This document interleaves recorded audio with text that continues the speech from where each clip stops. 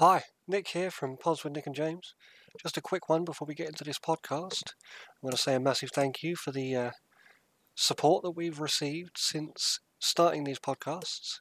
We thoroughly enjoy it and we look forward to creating more. If you want to have your say on any topics that we've discussed or suggest future topics, then you can do so at www.reddit.com/r/Nick and James Pods. And if you want to support us, you can do so for from as little as £1 a month, and you can do that at www.patreon.com/pods with Nick and James. Anyway, back to the podcast.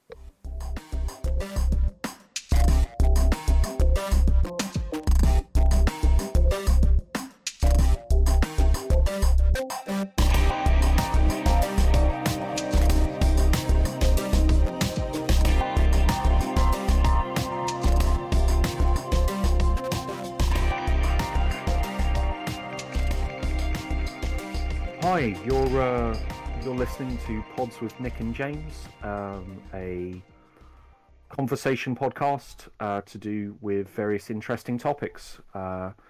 Something that I've really enjoyed doing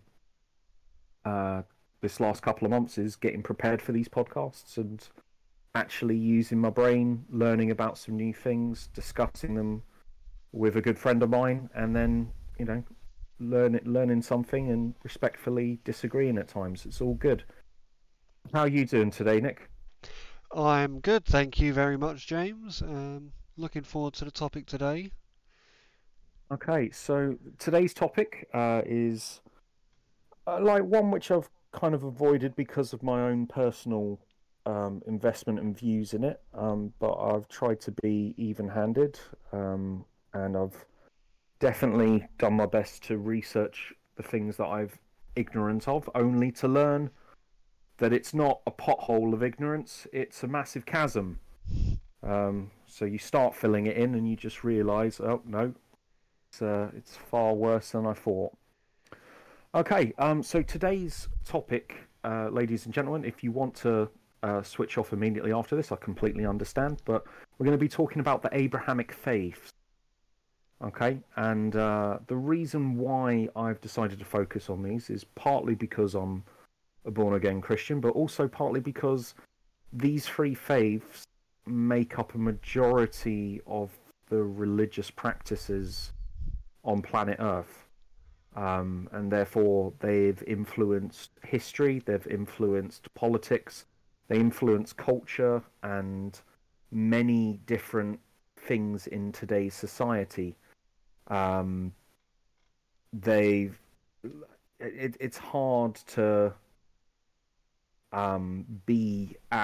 be in a Western culture or be in a culture in the New World or Europe or the Middle East without there being some clear influence of one of these three faiths on either the words that you're using, the expectations in society, or I'm struggling to think of all the different ways, but all I can say is, trust me, they're there. Yep, it's So I it's a thought they were core, isn't it? It's a exactly. centre of our society, and it has been for thousands of years. Now, I will say that it's a topic that fascinates me, genuinely fascinates me. I'll probably go along the lines of saying agnostic. But that's a discussion for another day. So I don't Okay. necessarily have a faith. Um, I'm not naive enough to think that the universe can happen without some kind of divine intervention. But in my own defence, even Stephen Hawking said the same thing. So even the most scientific of minds eventually gets to the point where they go, it's not actually just going to happen by itself. Um, so based on that, it's always been something that's fascinated me, but I've always struggled to lock into a specific belief system.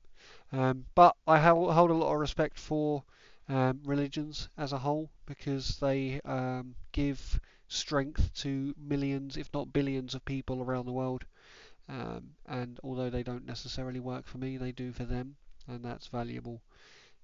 But it was something that I was very tentative coming into. I chose every topic I could think of other than religion because I know that Yeah, you are religious, and I know that yeah, my beliefs can be quite strong at times, and I didn't want to offend anyone. But I think we're at a point now where we've had quite a few podcasts, we understand each other quite well. I don't think there's going to be any kind of offence. oh, Quite absolutely. And like part of this podcast is about kind of disagreeing amenably, mm, which is possible. Like, although, oh, you know what? I was going to use a particular celebrity who's actually very good at successfully disagreeing, but they're currently being disgraced. So, not can't Piers use that. Morgan, no. No, no, no, no, not Piers Morgan. Definitely not Piers Morgan.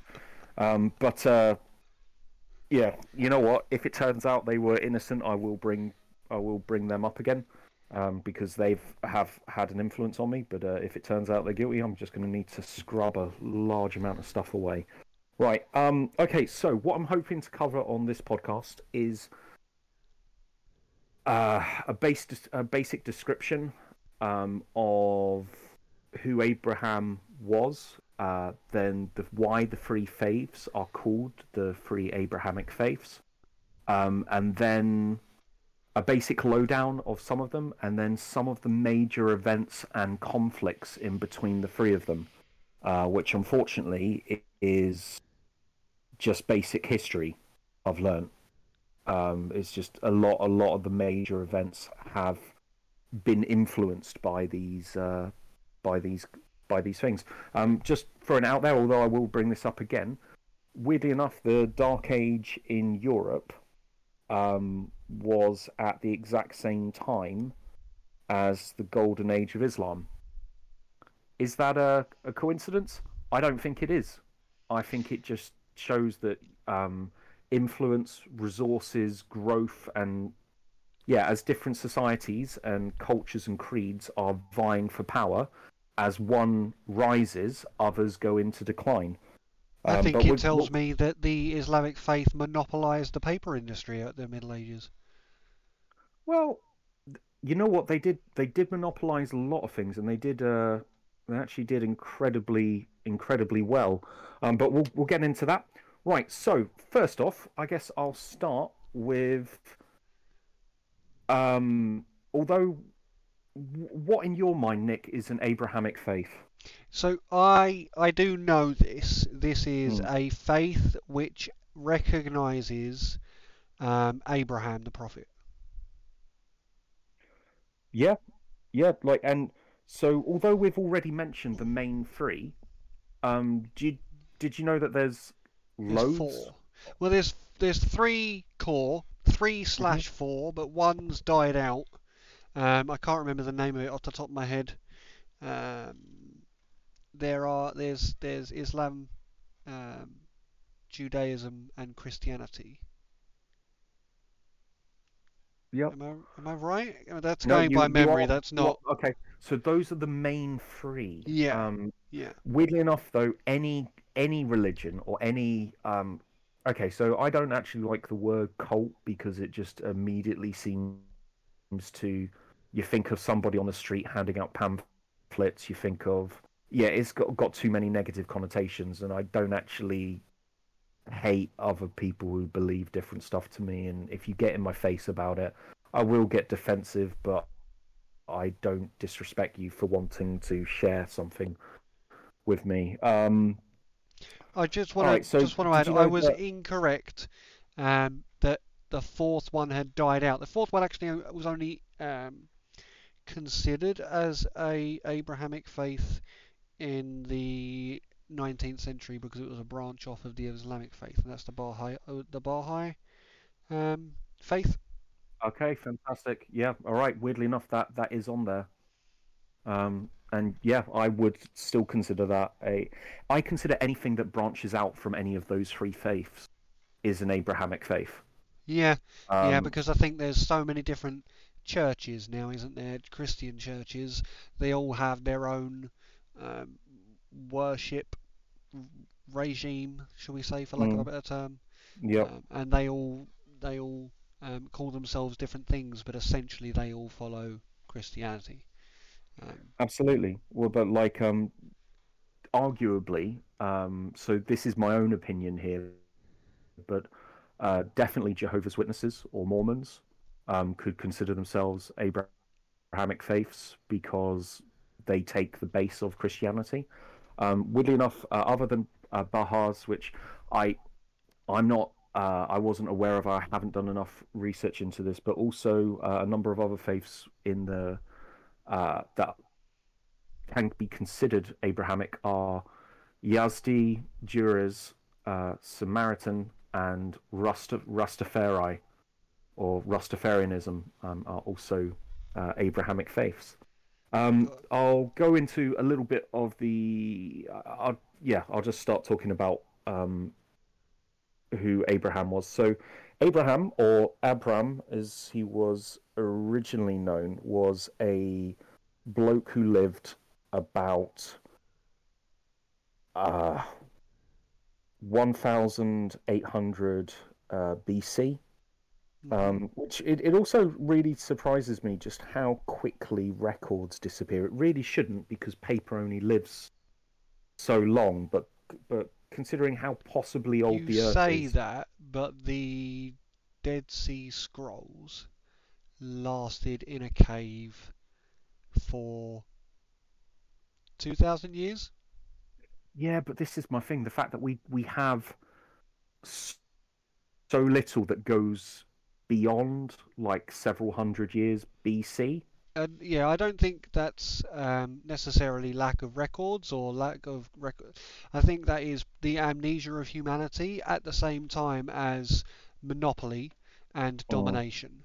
Because you think the Great Library of Alexandria in Egypt oh was yeah, yeah, burnt to the burned. ground.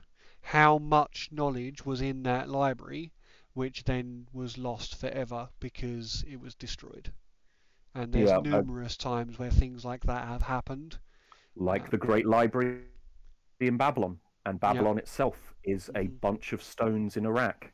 Yep. And nowadays, it's not. Yeah, it's actually a real shame. But anyway, um, okay. So Abraham was a man who lived that long ago. Uh, at, at that point in time, anybody who seemed to have a number of tribes under their command, or had a city under their command, called themselves a king. Countries as a whole don't seem to really exist at this point. It mostly seems to be city states and the surrounding areas, or um, people who nomads and sojourners. He was he came from a polytheistic culture.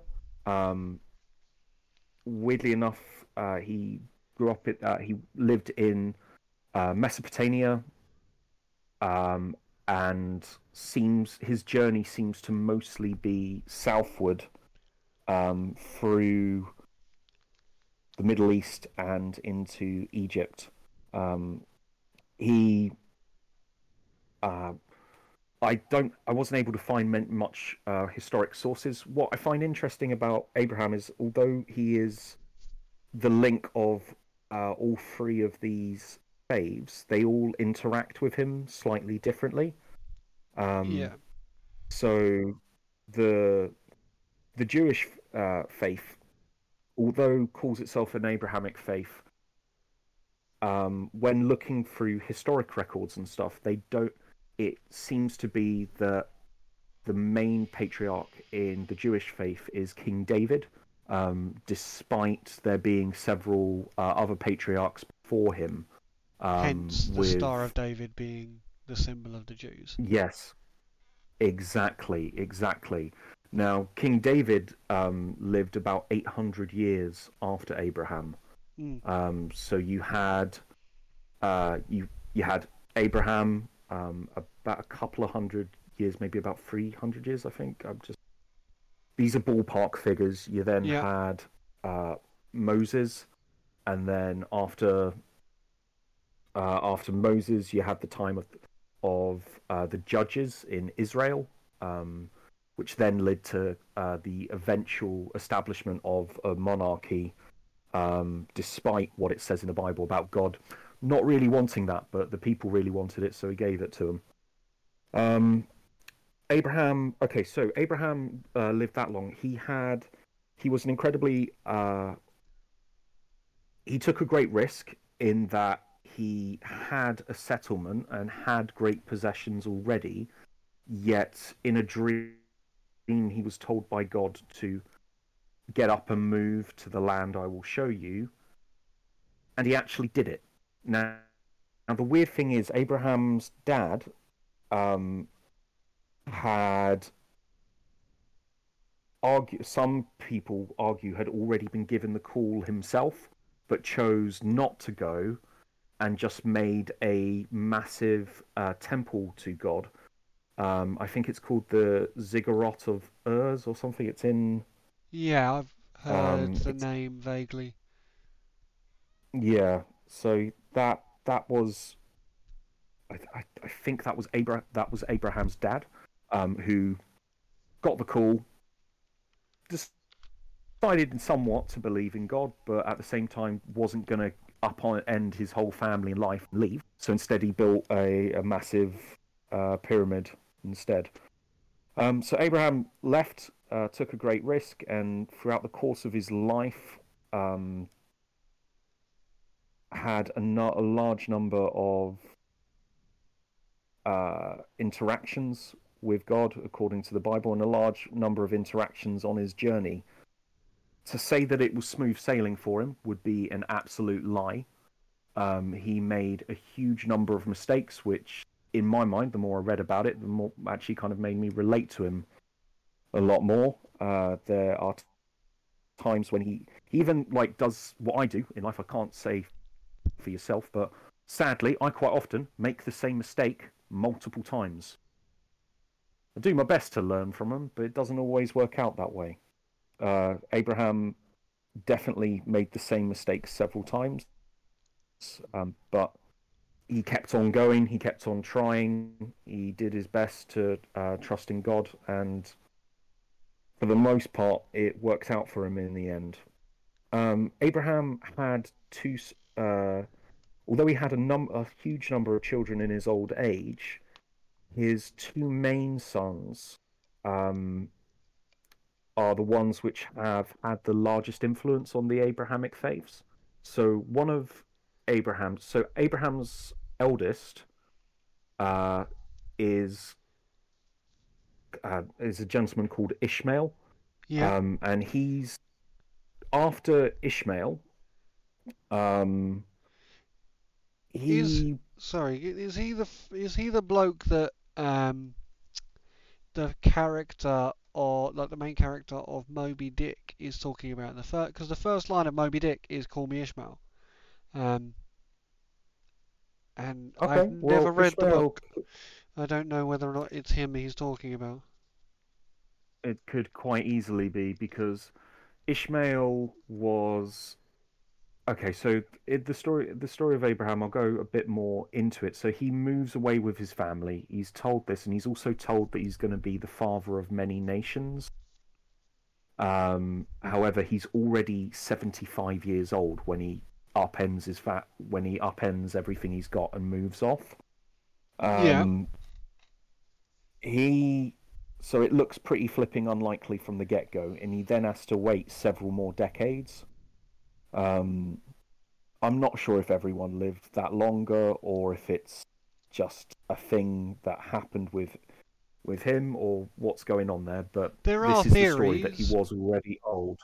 There are Hmm? theories that say that the further back in history that you go, the longer people the longer people live for.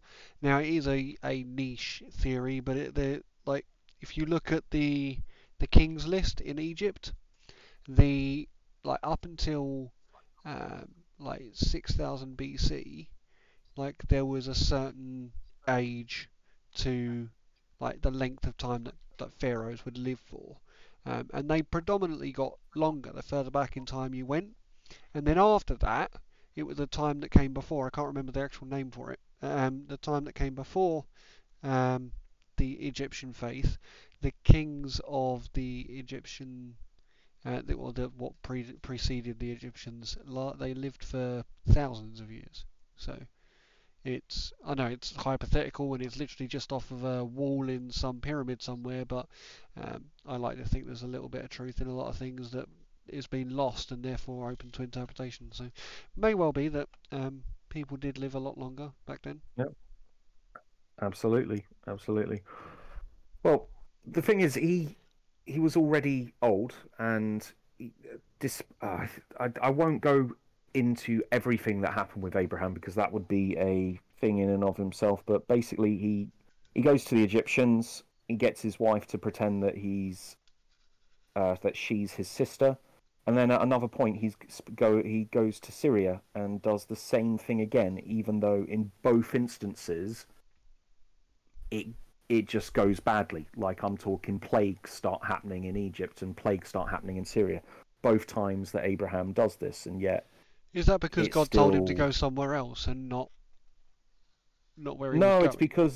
It's because in both instances, because Abraham says that his wife's available, the king of that area tries to get it on with his wife. Damn, Um, was his and wife that good looking, even though he was 75? apparently, Was he a bit of a Hugh Hefner? well, okay. Apparently, she was 65. So again, I'm really not sure what to make of this. But apparently, she was absolutely stunning, and these kings would often fall head over heels for She was an elf. her. Which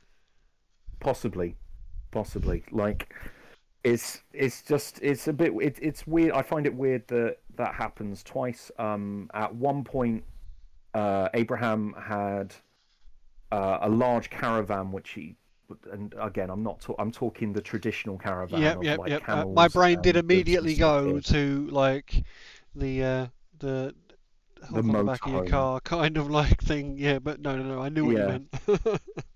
Well, he was a sojourner, and weirdly enough, the Ishmaelites also became sojourners, and we'll go into Arabic culture in a little bit. Um, Abraham, though, uh, Abraham traveled a lot and had a number of experiences with God, and kind of like a deepening of that relationship. He failed twice when he gets Sarah to pretend that she's not his wife. Another time that now this is the weird thing because in the Bible it's down as a mistake. I doubt it's down as a mistake in the Quran. I've downloaded an audio version of the Quran. I'm going to be listening to that a bit more as I've been done several hours of research into the history of Islam, and it's fascinating, and it's actually, yeah, just so much stuff about it is surprising. Um, so so something that used to happen in cultures is if a woman couldn't conceive, she could. Abraham also did have slaves. At this time, it was fairly normal. I'm not going to try and justify it. It was just a normal thing in that society, in that families would, or richer families would have slaves. It wasn't the same as the triangular or European slave trade, but it still, wasn't great. These people were in that household and not free to leave, and would not receive a wage for the work they did for the family. Um, Sarah, Abraham's wife, gives Hagar, her slave, to Abram to conceive children for him, and Hagar gives birth to Ishmael, who is, because God had said you and Sarah are going to have kids. It was kind of like it was a way of trying to make it work, but not making it work in the right way.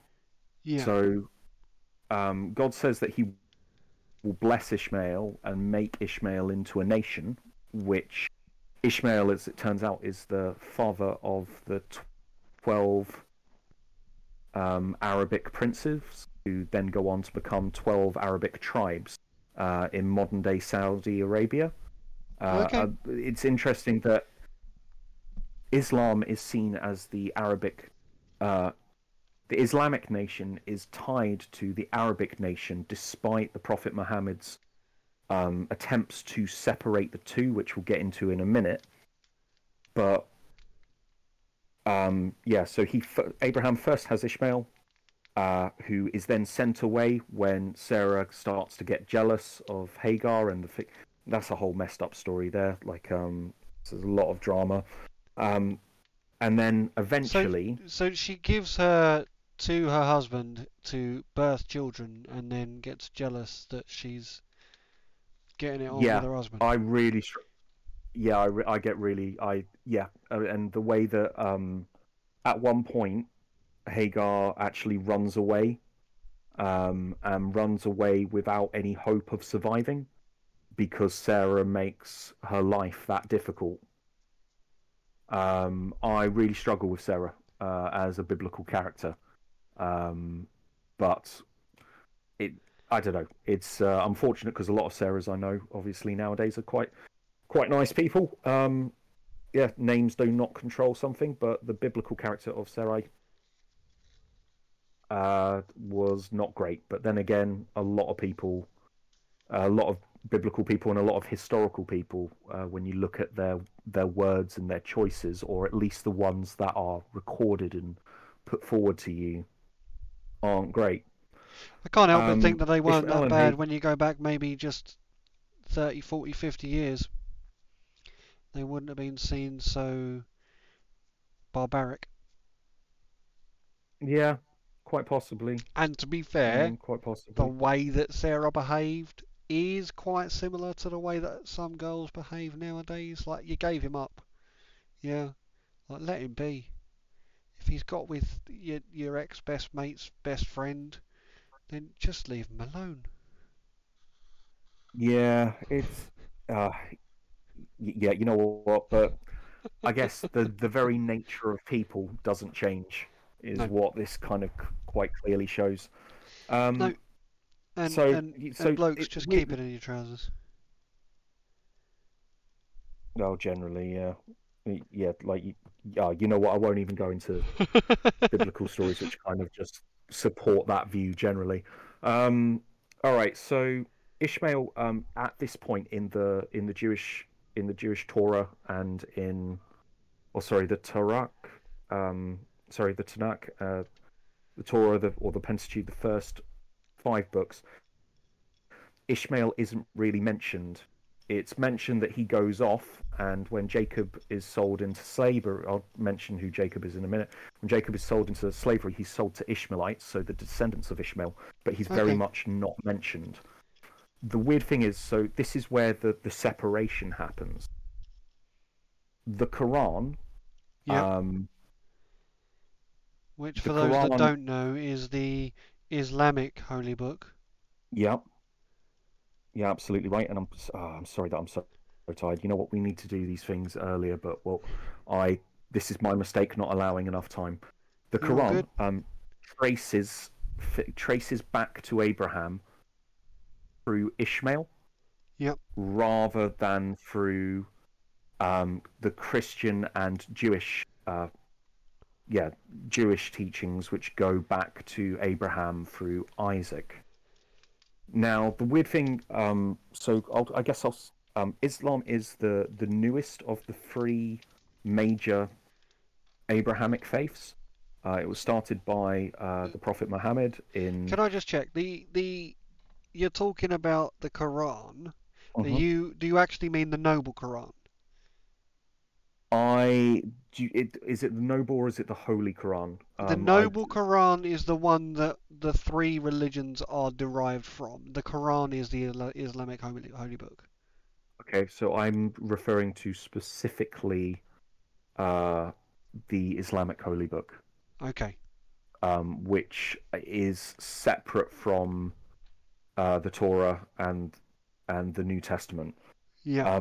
So the Quran, we'll come back to Islam in just a moment, but that's where its link to Abraham is. Okay. The others link to Abraham through his son Isaac, who, as most people will know, is the one that is promised by God. Then God looks like he's going to ask Abraham to sacrifice him, and then last minute says, "Yeah, I was Psych. just testing your faith. Psych, don't do it." Which is, I don't know. A lot of people are able to take a lot from that story. I've always really struggled with it. I get the sense that a lot of other people really struggle with it. Like, generally speaking, I think like it was a typo. I think it was a typo. I think it was like God said to him to sacrifice his song, and the message didn't come out properly. And then he's at the top of the mountain, just about to chop his head off, and he's like, "Oh, whoa, whoa, whoa, whoa, what are you doing? What are you doing? No, no, no. yeah, I appreciate what you're trying to do for me, and I admire the love that you're showing me, but let's not do this." absolutely. Like I'm gonna annoy so many people with no, that analogy. but this is the thing. Like, I think everybody is worried about annoying the other people. It will always be the extremes of people that come to you and tell you that they're annoyed. I think what what we all need to do is just learn to be able to talk like and discuss these things. Like, Abraham is a historic figure. Yeah. Like that you know. Well, the thing that Um, I like to do as well is that, like, I I don't understand it. I don't understand that part of the scriptures. mm, But I also know there's no way for me to really know what happened, which means it's completely open to interpretation, which means it's completely open to a ah, hypothesis. right. So Yeah? because it's second-hand knowledge. Yeah. Yeah. Okay. So Right. I can Yeah. play with it whatever way I want, and I'm not actually doing anything wrong. No, no. To a point. To a point. Like yeah. Well. Okay. Right. I'll go back to right. I'll go back to Abraham. So Abraham and Hagar have Ishmael. Ishmael is who the Quran links the teachings of Muhammad back to Abraham. Although weirdly enough, the birthplace of Islam in Mecca and then later in Medina was polytheistic and neither Christian nor Jewish when it came about.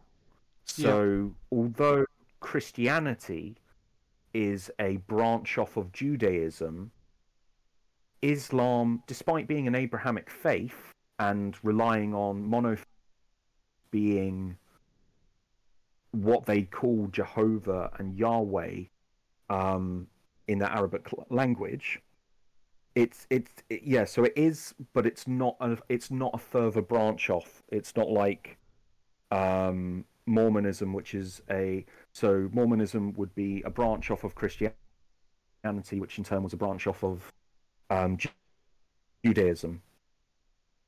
So right, okay. So Isaac, yeah, you've got Abraham, you've got Isaac.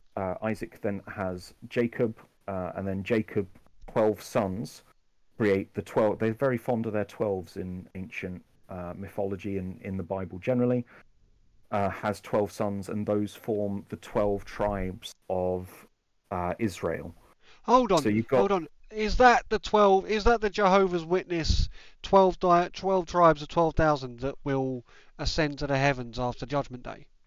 Is that yes, they're the 12 tribes? yeah. Although if you speak, I've spoken a lot with Jehovah's Witnesses, and although like there's limited in their theology, there's limited space in heaven. You don't necessarily need to get holy to the point of that point in order to You have everlasting life. Like their idea is that the world is going to be made new, which The waiting room is appears. quite large, and although you might not actually make it into the party, you can stand in the waiting room until a space becomes available. Well, no, it's more like the heavens. The heavens aren't going to be a special thing, but like the world's going to be made into a new paradise. Like even if you don't get it, I don't know. I'm trying to think of it. It's like the premium seats in a cinema. Yeah. You know what? I'm probably going to get chucked out of stuff now. Right. Um. You just referred to heaven as the premium seats in a cinema, Yeah. Yeah. Like and then Earth. like the ones that with the It's like the reclinable regular seats. seats, Yeah. and it's just like. I mean, it might not be quite as fancy, but you're still getting to watch the film. Yeah. Anyway, right. Oh God, forgive us all. Right. Okay. So like that. So you've got the you've got the Judaism was then started by or Judaism or because you have Israel and Judah are two separate kingdoms, but they were made up of the same people groups, and they were united by King David, who was followed by King Solomon. King Yeah. Solomon built the first Jewish temple. So at the time of, so you had the Ark of the Covenant from the time of Moses. You then had the tabernacle at the time of David. The tabernacle, weird word I know, is the name of the holy place within the tent of meeting. So you then had the tent of meeting where the priest would go in order to talk with God. I realise that he has just gone into a space with a load of sheets in order to speak with a deity, but it's just the way that it's done, and I can understand separation and wanting a bit of peace and quiet when you want to pray. I get that.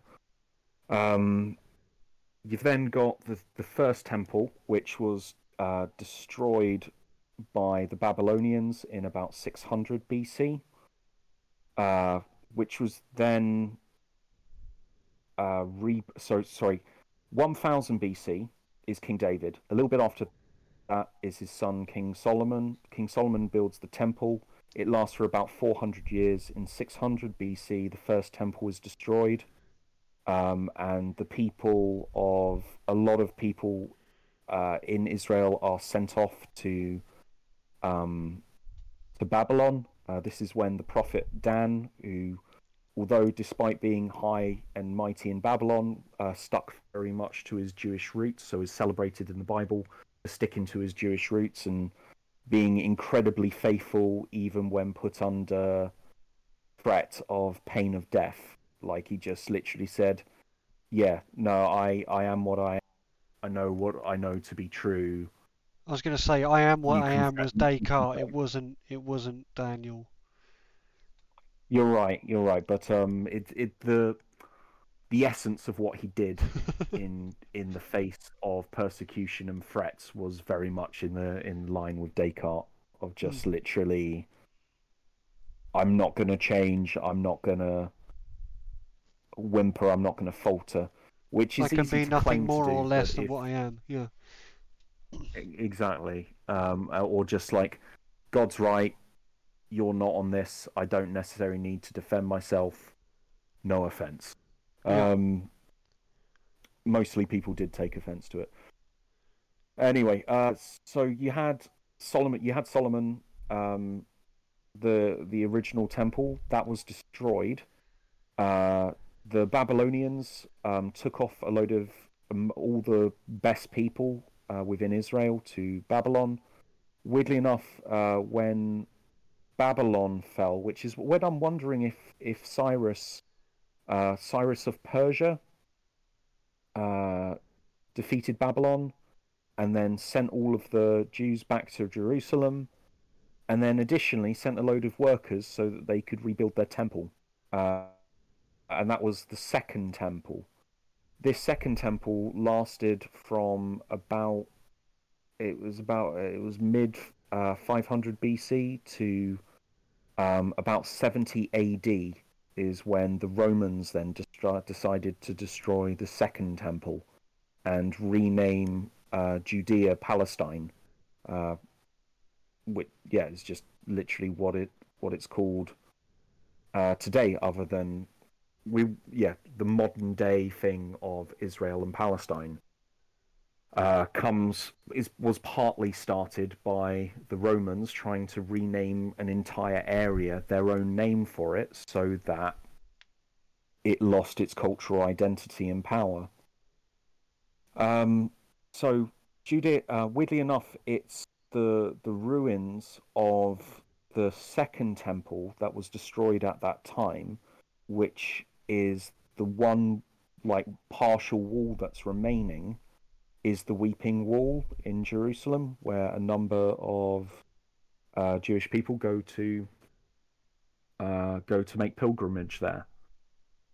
All right, so that's a brief history of some of the stuff that has happened in Judaism.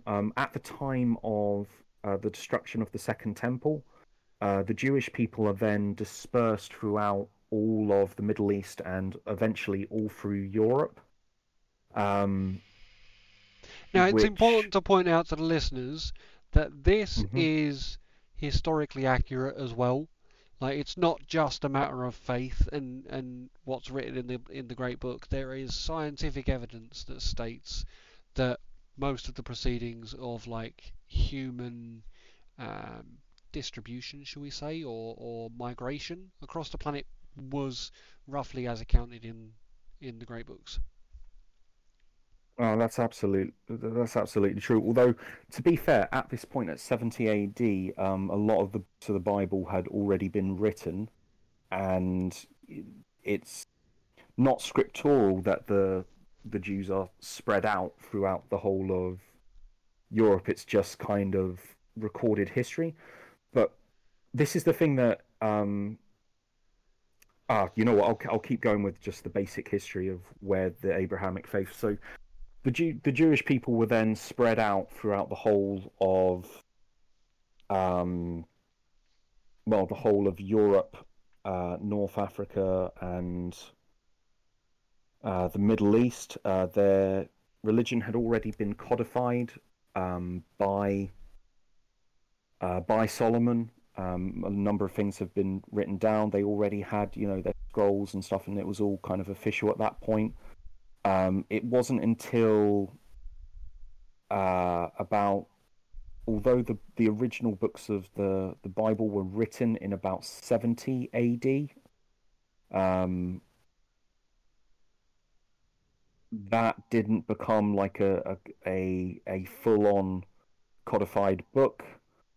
When I say codified, I'm not even sure it's the right word here, but I just mean put together, made official, everyone agreed, or everyone of import or who was given say over it agreed that this is the stuff that's holy. These other letters we're leaving out. I'm not even going to touch upon, which is a different copy of the Bible where other books have been included. The codification of the Bible happened at the Council of, I think it's the Council of Nicene, sometime in the 300s. Weirdly enough, although Constantine legalized Christianity, I learned the other day that he didn't in fact make it the state religion, despite moving the entire capital of his empire to a small town called Byzantium. It was actually a couple of generations after Constantine, when I think it was the Emperor Theodore, made Christianity the official state religion. Constantine just made it a recognized and legal religion. Up until that point, it had been illegal. So that's where the beginnings of Judaism and Christianity came into play. And you know what? I've missed so much stuff here, and I apologize to our listeners. You know what? I'm going to write a script next time, and I'll just try and follow that. Just to be clear, it was Jesus or it was just as Abraham. Here we go. Abraham gave birth to Isaac and Ishmael, or Ishmael and Isaac. Isaac through heraldry, Isaac gave birth to the Jewish nation as a whole through Jacob, and then Jacob's 12 sons. So Jewish was both a religion with an allegorical book of the Torah, but it was also a racial identity, just as the 12 Arabic princes was also a racial identity. Christianity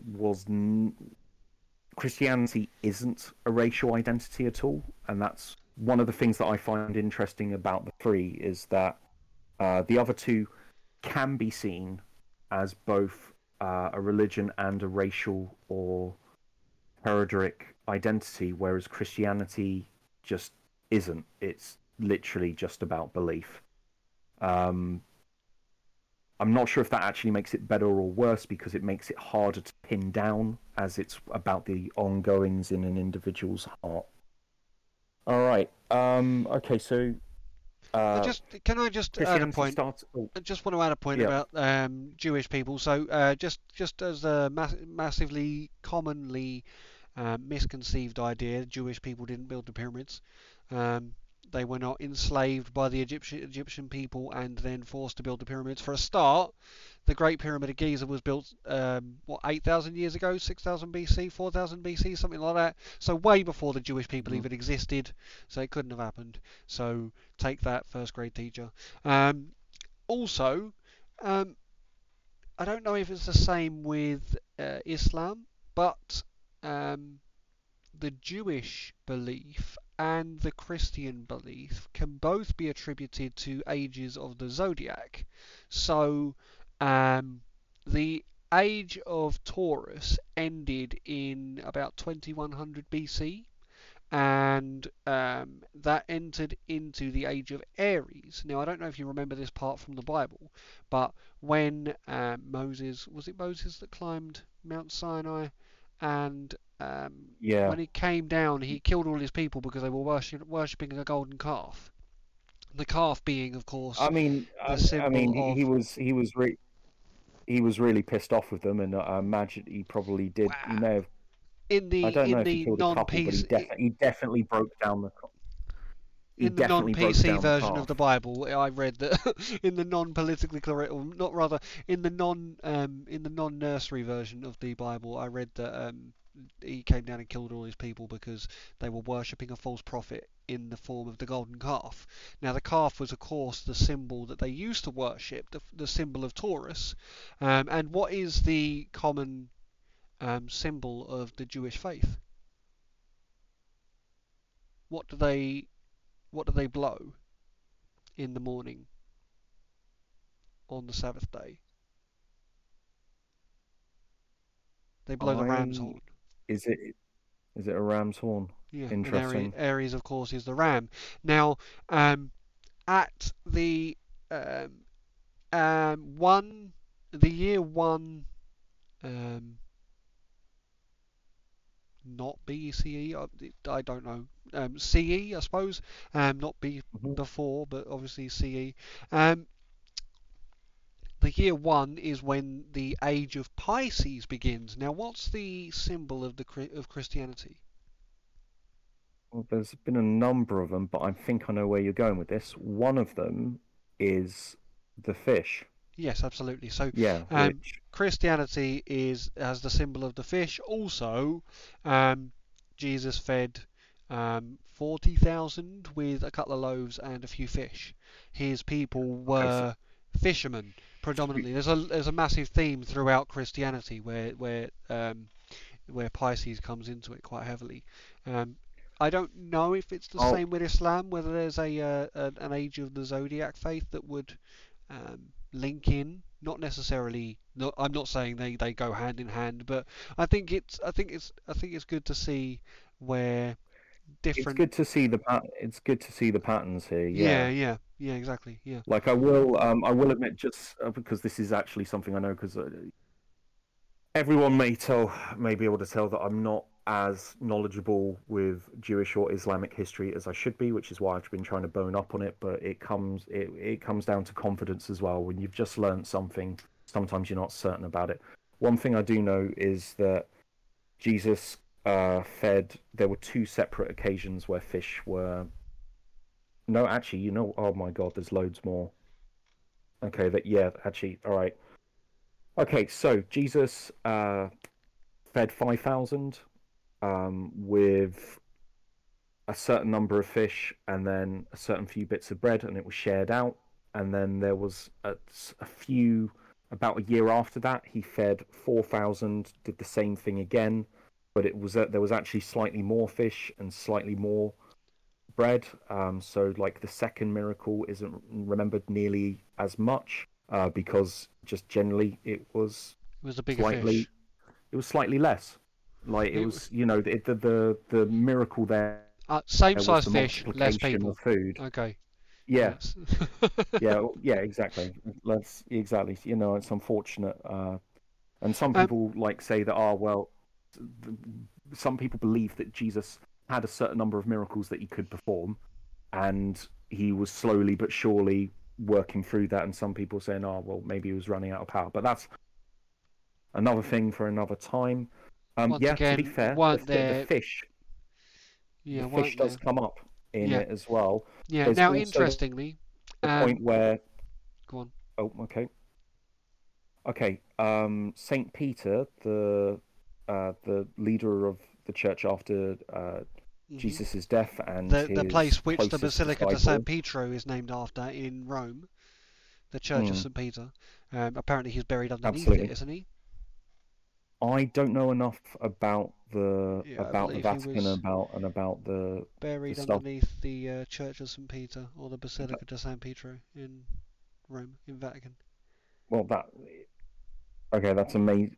I believe that sounds accurate, and I want that to be true. Whether he's actually under there or not is another thing. But Peter at one point has to get the temple tax. He's told to get the coins out of the mouth of a fish. I will admit, I don't like the idea of Pisces being the sign of Pisces being there, but there are. I will freely admit there are parallels there. From what you said. There's a reason for that, and I'll come to it in a second. But also, there's a third link which comes into the age of Aquarius, which, believe it or not, is the age that we're in now. We're just coming into it now. It starts around about now, maybe leading into the next 50 years or so. It's when the age of Aquarius starts. Now, do you remember the discussion that Jesus has with his disciples when they ask him how long is he going to be with them for? Now, in the Bible, the end of the age. Until the end of the age, and how they say, how will we know? How will we know when the end of the age is? And he said, look to a man. You will see a man carrying a pitcher of water. He will go into a house. Follow him into that house. And you know what the symbol of Aquarius is, don't you? It's the man with the pitcher of water. Okay, that's interesting. I'm thinking of a different quote. I think how are we to know when these things will happen? In the end of the Gospels, Jesus says to his disciples, "It is not for you to know the times and dates that the Father has set by his own authority." But that's interesting. Yeah, it's important to remember though that the Romans, I think it was, when they adopted Christianity and pushed rather heavily Christianity across the Western world, they had an amazing way of adopting people into their faith. And one of the things that they did was they adopted quite a lot of pagans into their faith by adopting some paganistic holidays into the faith. So absolutely. Yeah, the spring equinox obviously is now Easter. The winter equinox is now Christmas. However, there are tales that existed within the faith before, but they've adapted the times that they happened in order to fit in with paganistic beliefs to give them the time that they still needed to celebrate They were like, yeah, it's fine, you can celebrate it. It's just a Christian holiday. You can have it with us now. Like come over to Christianity. Basically, is what they were doing. That's why when people like the massive question that I always hear when it comes to stuff like Christianity and like Christmas and Easter, is the Christian stories that go along with that festival, and how they don't seem to marry up on a time scale. And it is because the times for those festivals were actually changed to suit and to fit in with other religions, and in this case, obviously, the pagan belief, quite heavily. That was unfortunately an official uh, Church and Catholic policy. Like unfortunately that is entirely right, and weirdly enough, that's actually one of the things that I respect about Jehovah's Witnesses is that they don't celebrate Christmas, they don't celebrate like birthdays simply for that reason because it's not part of what they believe is in the Bible. So therefore, it's just And they're like right because the pagans weren't. The pagans weren't from the book of the Quran or the Noble mm, Quran. The pagans were um, Scandinavian, I believe they started. I think some of them are Norse kind of. Scandinavian, but like I the know weird that the Brigads, the original Britons, or the Blue Men, were paganistic. Yeah. It's difficult to know, like when it comes to the current bloodline. You know what? That's a whole other Yeah, topic we're for opening a whole can of another worms here. time. Okay, so right, all right, back to basic history. All right, so I've covered, although not well, and I'm really sorry, listeners. Basic Judaism started with Abraham and his journey of faith, and then followed on his sons, and then the Old Testament picks up on different generations of that family, or later on, just people who heard from God and were assigned. Um, Christianity kicks in uh, at the time of the Second Temple, very close to its destruction, and Christianity. Is this Temple Mound in Israel, Um, yes, in Temple Mount Jerusalem? and the Wailing Wall in Jerusalem. Yeah, Yep. that's the remains of the Second Temple. Um, so, yep, you've got that. Christianity starts as a Jewish movement, but in Acts chapter 10, uh, Paul, oh no, sorry, Peter has a vision where he's basically told that it's time to start preaching this to non-Jewish people, and it became then a movement across culture. It was then adopted by the Romans, who then, uh, um, in the Byzantine Empire, as it turns out, the Byzantine Empire was actually very, it was not religiously tolerant, to the point where there were several sects of Christianity that just weren't recognized and were treated better under Muslim rule during the Muslim conquests. So this is where I'm going to pick things up. We're now in about 650 AD.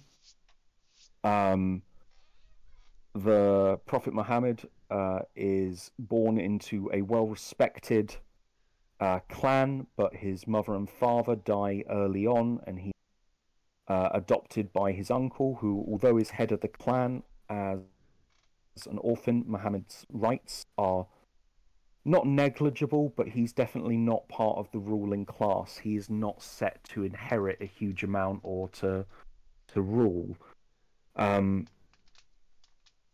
Muhammad's early life were that weirdly enough, from what I've read, Muhammad didn't, although he had visions, I will need to read the Quran more, but from the history of Islam, it doesn't talk about miracles or anything. It's just he had a vision and he uh, was born in. He grew up in the city of Mecca. At the time, Mecca was the center of the Arabic nation. The Arabic nation was actually really similar to the Jewish nations, or to at the times when Jews have sojourned and moved around the places. That's what the Arabs did. Was that they were mostly I'm sorry, I'm losing my words here. They Nomadic. were a nomadic set of people who moved around, tribal and in clan fighting was commonplace. There was a strict system of justice of tick for tat. You kill me, I'll kill you. If you kill a member of my family, I'll kill a member of your family. And because of the lack of resources, that sort of fighting and that sort of difficulty was commonplace.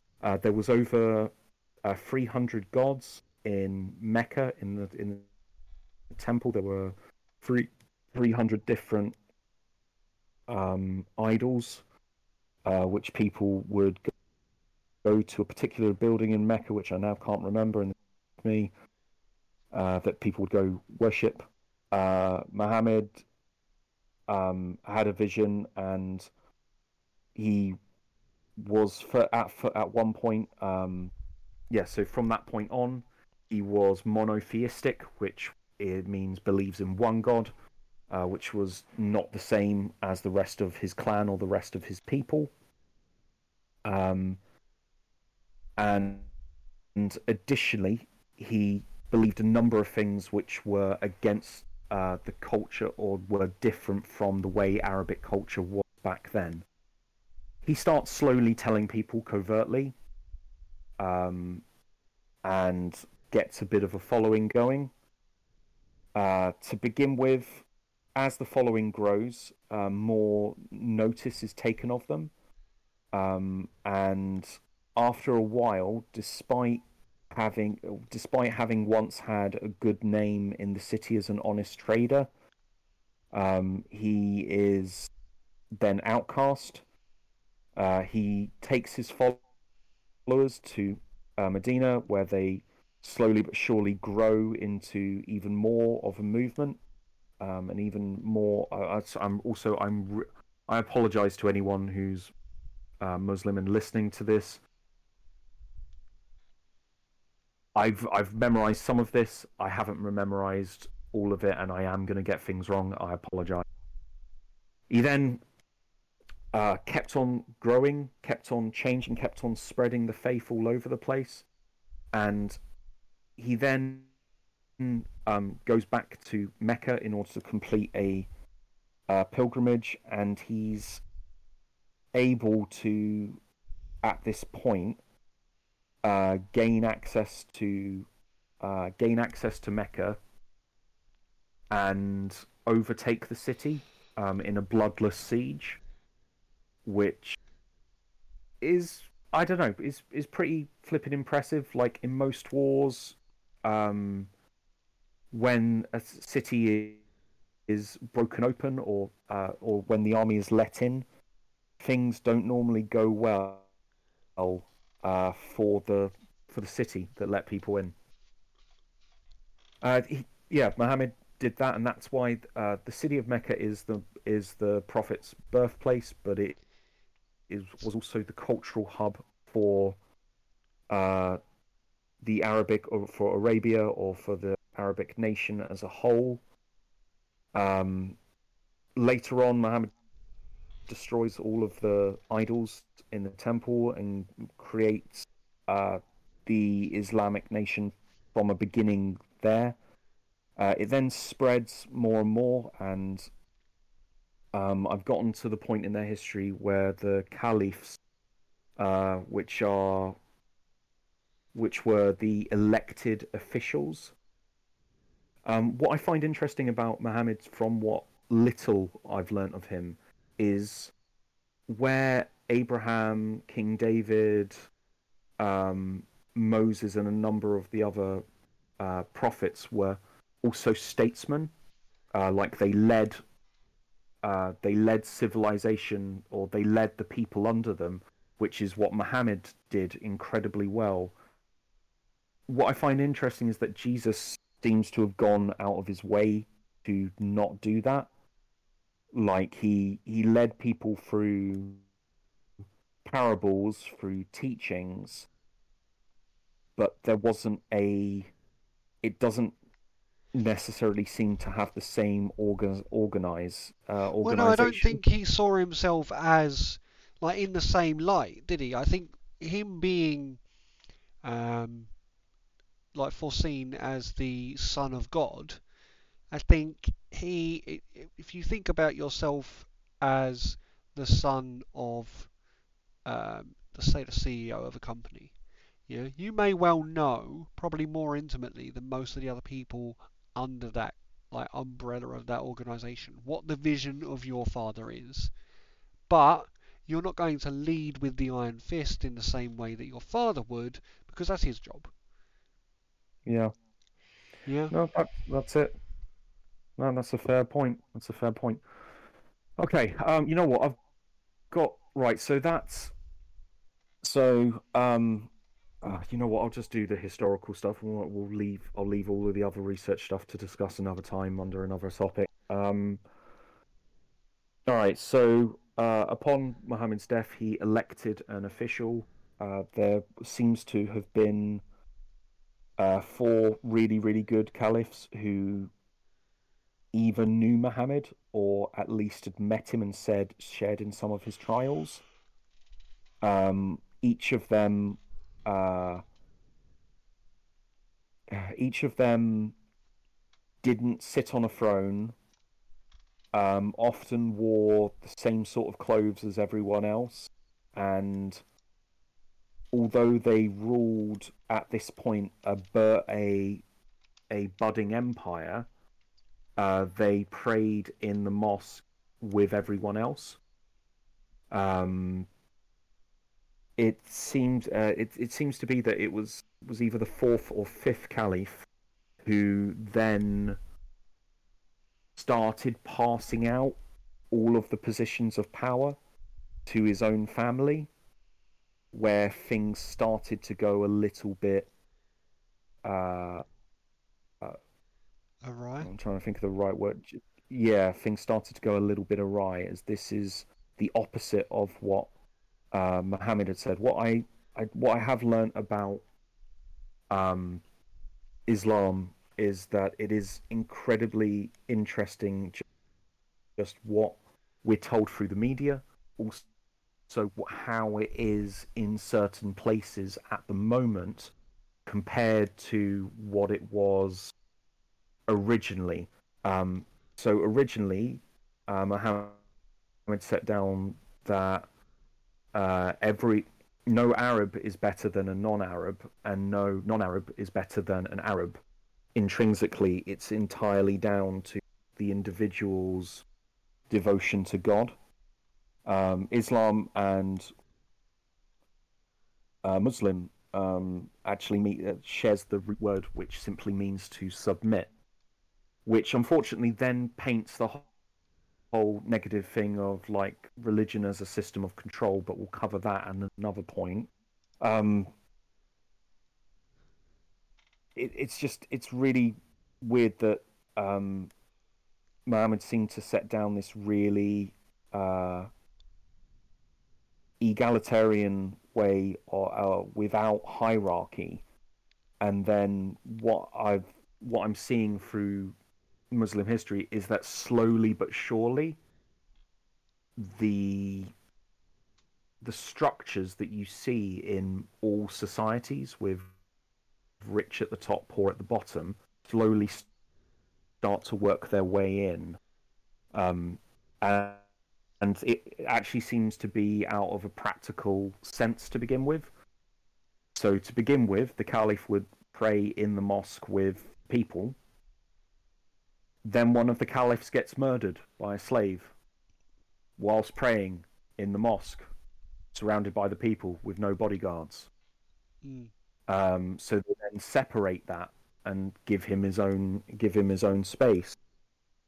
For a while, the caliph is chosen by the last one, until there starts to be a whole load of infight. Not a whole load, but war starts to almost break out over succession and over who gets to choose the next caliph and stuff.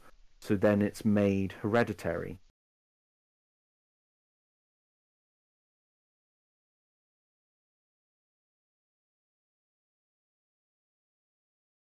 Then things like thrones, the caliph, the first four caliphs didn't sit on a throne, and then some of the ones after that started to. The caliph used to pray in the mosque with the people, then, and this thing which was simply a spiritual but governance position quite quickly became what looked like a kingship. Yeah. Well, I say quite quickly, over several generations, became a kingship. Yeah. And then what surprised me even more is that some of the family which had then decided to make the caliph hereditary. At one point, there's then nearly a rebel uprising from one of the actual descendants of Mohammed, like literally his grandson, Mm. and yet the current ruler literally kills Mohammed's grandson in order to contain their own power. Now, what was it we said in money and government and every other podcast we've done? Power corrupts, and absolute power corrupts absolutely, isn't it? Something along those Yeah, lines. no, and I'm pretty sure that's a well, I'm absolutely certain that's a famous quote, although I can't remember who said it. But it's just kind of interesting that you then have that the Muslim conquests um, from it's interesting. This book is clearly written by somebody who is Muslim themselves and is trying to share their culture. From the Muslim side of it, the Muslim conquest, positive thing. From the other Westerners, they're a negative thing. Uh, Islam, the state of Islam did spread throughout the whole of Europe, and during this time, uh, Christianity fell into a dark age. Christianity, or the viewpoint from that has been put forward by that, is that it went into a dark age because of the raidings both of the Vikings in the north and then of the Islamic pirates in the south. What we're taught in school, or generally, I don't know, I was taught this in school, just generally, is that people kept, by becoming too religious, then knowledge stopped being a thing, and just people stopped following the sciences or following sense. Whereas I kind of can actually buy more into the idea of commerce. If commerce slows down to a certain point and you don't have anything anymore, then you're just working hand to mouth. If you're working hand to mouth, you don't tend to have a lot of stuff like science, art, culture. But I don't know if that's necessarily down to the way that things are. It's just I've had different, through my researches, had different narratives put forward by different states and different backgrounds. Once after the Islamic conquest and the Islamic Golden Age has spread throughout all of Northern Africa, the Middle East, and several parts of Europe, Spain being the most notable one, you then have the Reconquista happened in Spain. But just as a quick shout out, the Islamic ruling of Spain, from several different records from several different sides, seems to mostly be positive. At this time, was I can't remember the exact dates, and I'm really sorry to. It can't have been like that long because I think the Spanish Inquisition came in um, the early 19th century, or ended in the early 19th century, and that was led by Catholic kings in Spain. It So yeah it wasn't a huge amount. It wasn't a huge amount, but there was a couple of 100 years where um, Spain was ruled by the Islamic State, but the Islamic State had rules of religious tolerance, which separated it from both the papal uh, or the Christendom states ruled by the Pope and by the Eastern Orthodox Byzantine Empire. Um, there were genuine rules of religious tolerance. However, um, although there was tolerance, you were taxed more if you didn't follow Islam, and additionally, one of the caliphs, and I can't remember which one, made the unwise decision of, okay, well, we need to keep our tax revenues working. At the moment, it is if you pay zakat, it's a lot less. Oh, sorry, which is the Islamic. Zakat is one of the 5 pillars of Islam. Oh my God, I can't believe how much I've not covered here. All right, I'm really sorry, guys. Judaism has the 10 Commandments.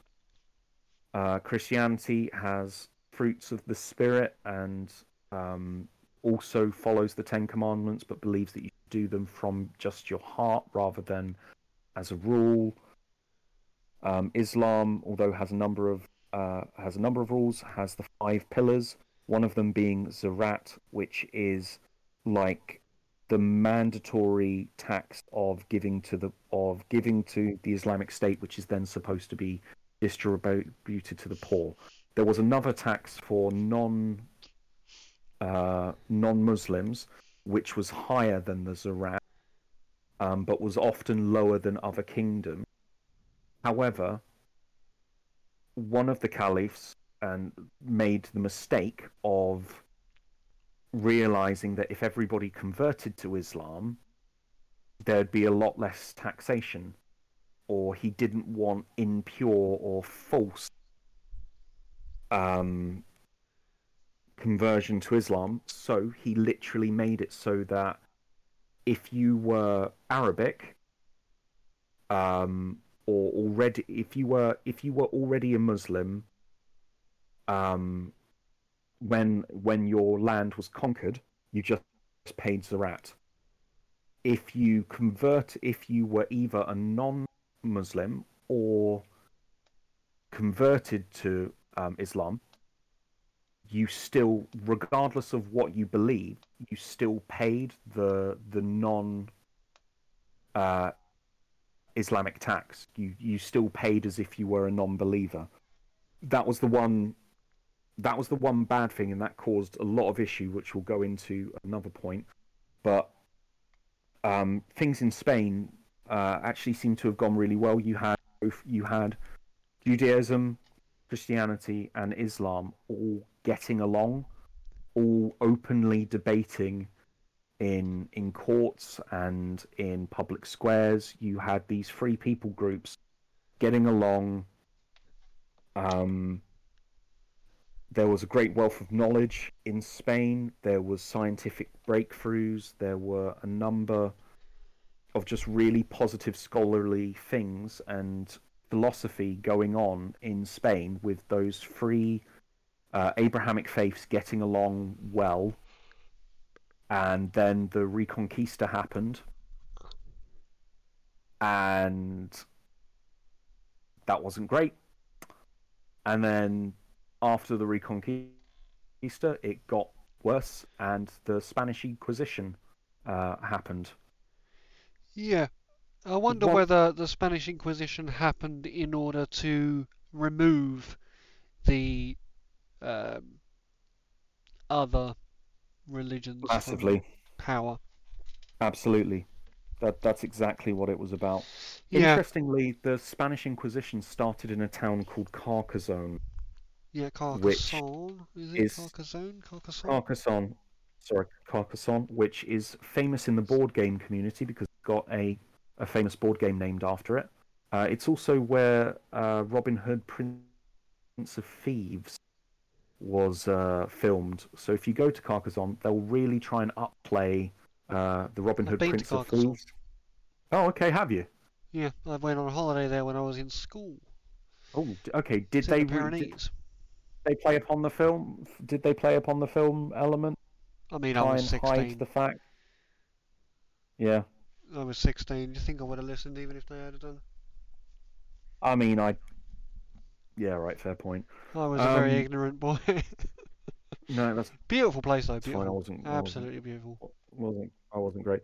Okay, but yeah, you've got that. Additionally, about that sort of time, you've got the Crusades happening, um, which uh, just generally are, yeah, they're bad. I've heard only one positive YouTube video on the Crusades, and it didn't quite fit together. Um, Huh. yeah, weirdly enough, there were eight. So with the Crusades, people might just say, "Oh, the Crusade" or whichever. There were eight separate Crusades. The first one was started by the king of or the emperor of Byzantium, asking the Pope for help, and the Pope said, "Yeah, sure. Everybody, all the warring realms in Christendom, put down your arms. You need to put your own things aside. Go help out the Byzantines and go defeat a Muslim army, which was at the time, it was just warring nations basically, but using the guise of religion as a way of doing it. And unfortunately, that's where my knowledge ends, and that's where my energy. So I apologize. This has No, it's been way been too much of a monologue. you have done absolutely fantastically this week, James. The amount of information that you've looked at, the amount of information you've pulled up on those three. I didn't know that Islam and Judaism and Christianity were so interlinked. So it was nice hearing the history of that. Yeah. I think it's I, incredibly interesting how so almost polar opposite they are now in especially in the Western world in how people perceive those religions, and yet their beginnings are so close. well, Um, absolutely. And like there is so much in common um between there is so much in common between them. Like I don't believe that they are the same, and this is no, the I guess this is both the thing that some of the things that they have in common, some of the things that drive them apart. I will just, oh my god, too many points. Right. I will just say this. The fact that they all believe in monotheism, and they also all believe that their version of monotheism is right, means that the moment you believe one thing to be right, it becomes exclusatory to all other variations of that thing. yeah, Although as a practicing born again Christian, I do believe that is the case, and I do believe that um, Jesus is the Son of God and the way of salvation, all of that malarkey. But I am not unaware of how exclusatory that is to other religions. So I'm always looking for commonplaces. And what I found through this research, I'm not going to say, oh, it's all the same, but I will say there is a lot of similarities. yeah, It's not just one bit here and there. It's like 75. Yeah, 60, 75%. I think that's a lot of the reason why I'm still not a child of faith. Mm. Um, because and like I hear arguments all the time about how contradictory faiths are, but for me it's always been it's hard to tell when you're all screaming the same thing at me. It's hard to say which one of you, even though like you're all saying the same thing, or to my ears it's the same thing, being a non-religious person.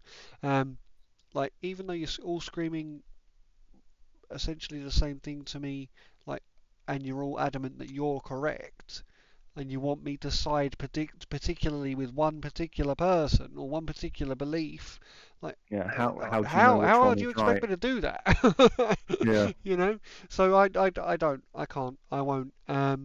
And that's not me stamping my feet like a 5-year-old child. That's me going, I just, I nope out. I'm like, this is too much. You know, there's too many contradictions. There's too little real information. And I don't mean real information because I know there's so much information in, like the great books, which is historically accurate, like I said. Um, but if you if you can have a story that's been told for over 2,000 years, and then I'm born in 1,988 years after that story begun, and you expect me to listen to that story and go, yep, that's absolutely how it happened. Like I don't have the capacity to do that, you know? Yeah. Yeah. How do you get someone to buy into your narrative when it? Yeah. I get it. I get it, and it. I guess this is why I I, I know Christians will invite you to pray and to try and have an experience yourself, but again, that's a whole other And this is kettle of where fish. I'm But not naive and I'm not arrogant. And I have been to church. One of my closest friends, the person that I class as my brother, I've known him for 26 years, a very long time. Um, like he is a born again Christian, very strong in his faith as well. But I've been to his church. I've watched him. Um, I forget the name of the word. I've watched him practice and um, like oh, uh, does he? Did he preach? Did he do a worship. talk? Worship. No, he. I watched Worship. him Yeah, in his he worship. worshipped. I forgot the word. The word completely eluded me. And I respected the fact, but I sat at the back and I observed, and I was quite happy to observe. You know, like I said, I respect the power that it gives so many people, and it's not just Christianity. It's every faith. Um, every recognized faith, every organized religion gives strength to so many people that they would not have if they did not have that faith. Um, where you as a person and within your faith put your faith into a deity which you have reason to believe is there for you and is doing everything for you. My experience has taught me to put that faith into myself because throughout my life, all the things that people look at, like or identify God as being the culprit of throughout their life, like I put that blame and that responsibility and that praise on myself when I've done something right, and I know it's my strength that's got me through it. It's my faith that's got me through. When I've made a mistake, I've sought forgiveness from myself in order to get over that and move forwards from that. So it's not that I think I just look at things differently. I don't know that I wouldn't fit with a religion. I just think that I have learned and been taught maybe through the trials and tribulations that I've been through to put that energy into myself and not into um, a deity, shall we say. No, that's fair enough. Internal rather than external is what Yeah, I'm hearing. yeah, Yeah. yeah. I tried to be No. very tentative with the way I was saying it so I didn't offend anyone. Well, no, it's hard. Again, like part of this podcast and part of the reason why that we at least cover this. But again, this has been too much of a speech and not enough, and too much of a rambling speech rather than discussion. So I'll need to. It's fine. I We'll need to figure cover it it. out next time. We'll cover religions as a whole. But what we've done now is we've given the groundwork for people to understand, like at least those three core. There's some others that we can discuss at another point, such as Hindi and Sikh. Just to give people a bit of backstory, because I think if you are going to go into discussing religion, the reason, like, if I'm a firm believer in the phrase that if you're going to oppose something, understand what you oppose. And there's so many people that hands down oppose religion, and they haven't got a blind clue what they're talking about. You know, I have stood on my doorstep, conversing with Jehovah's Witnesses for 45 minutes to an hour, hour and a half sometimes, discussing with them why their faith doesn't work with me, and why they would be better off putting their energies into other people who do get that benefit. Because I respect the fact that these people want to help. They don't want to turn up at my doorstep and and talk to me in, like, they don't want to just annoy me. They want to come and give me something to set me free. I'm just not. I'm not a person that needs that. There are people out there who do, and you should all respect that. Yeah, that's a really positive thing, I think, to end this on. You know what? I've got a load of facts here, but I think, that's genuinely encouraged by your attitude there, Nick. So I think we're going to end there. This has been Pods with Nick and James. I'm really sorry, guys. I'll make sure I have more coffee. I'm recording this at a more reasonable time for next time. Thank you very much for listening. Hopefully see you next hopefully you'll hear us next episode. Cheers. Bye. Take care, guys. Bye bye.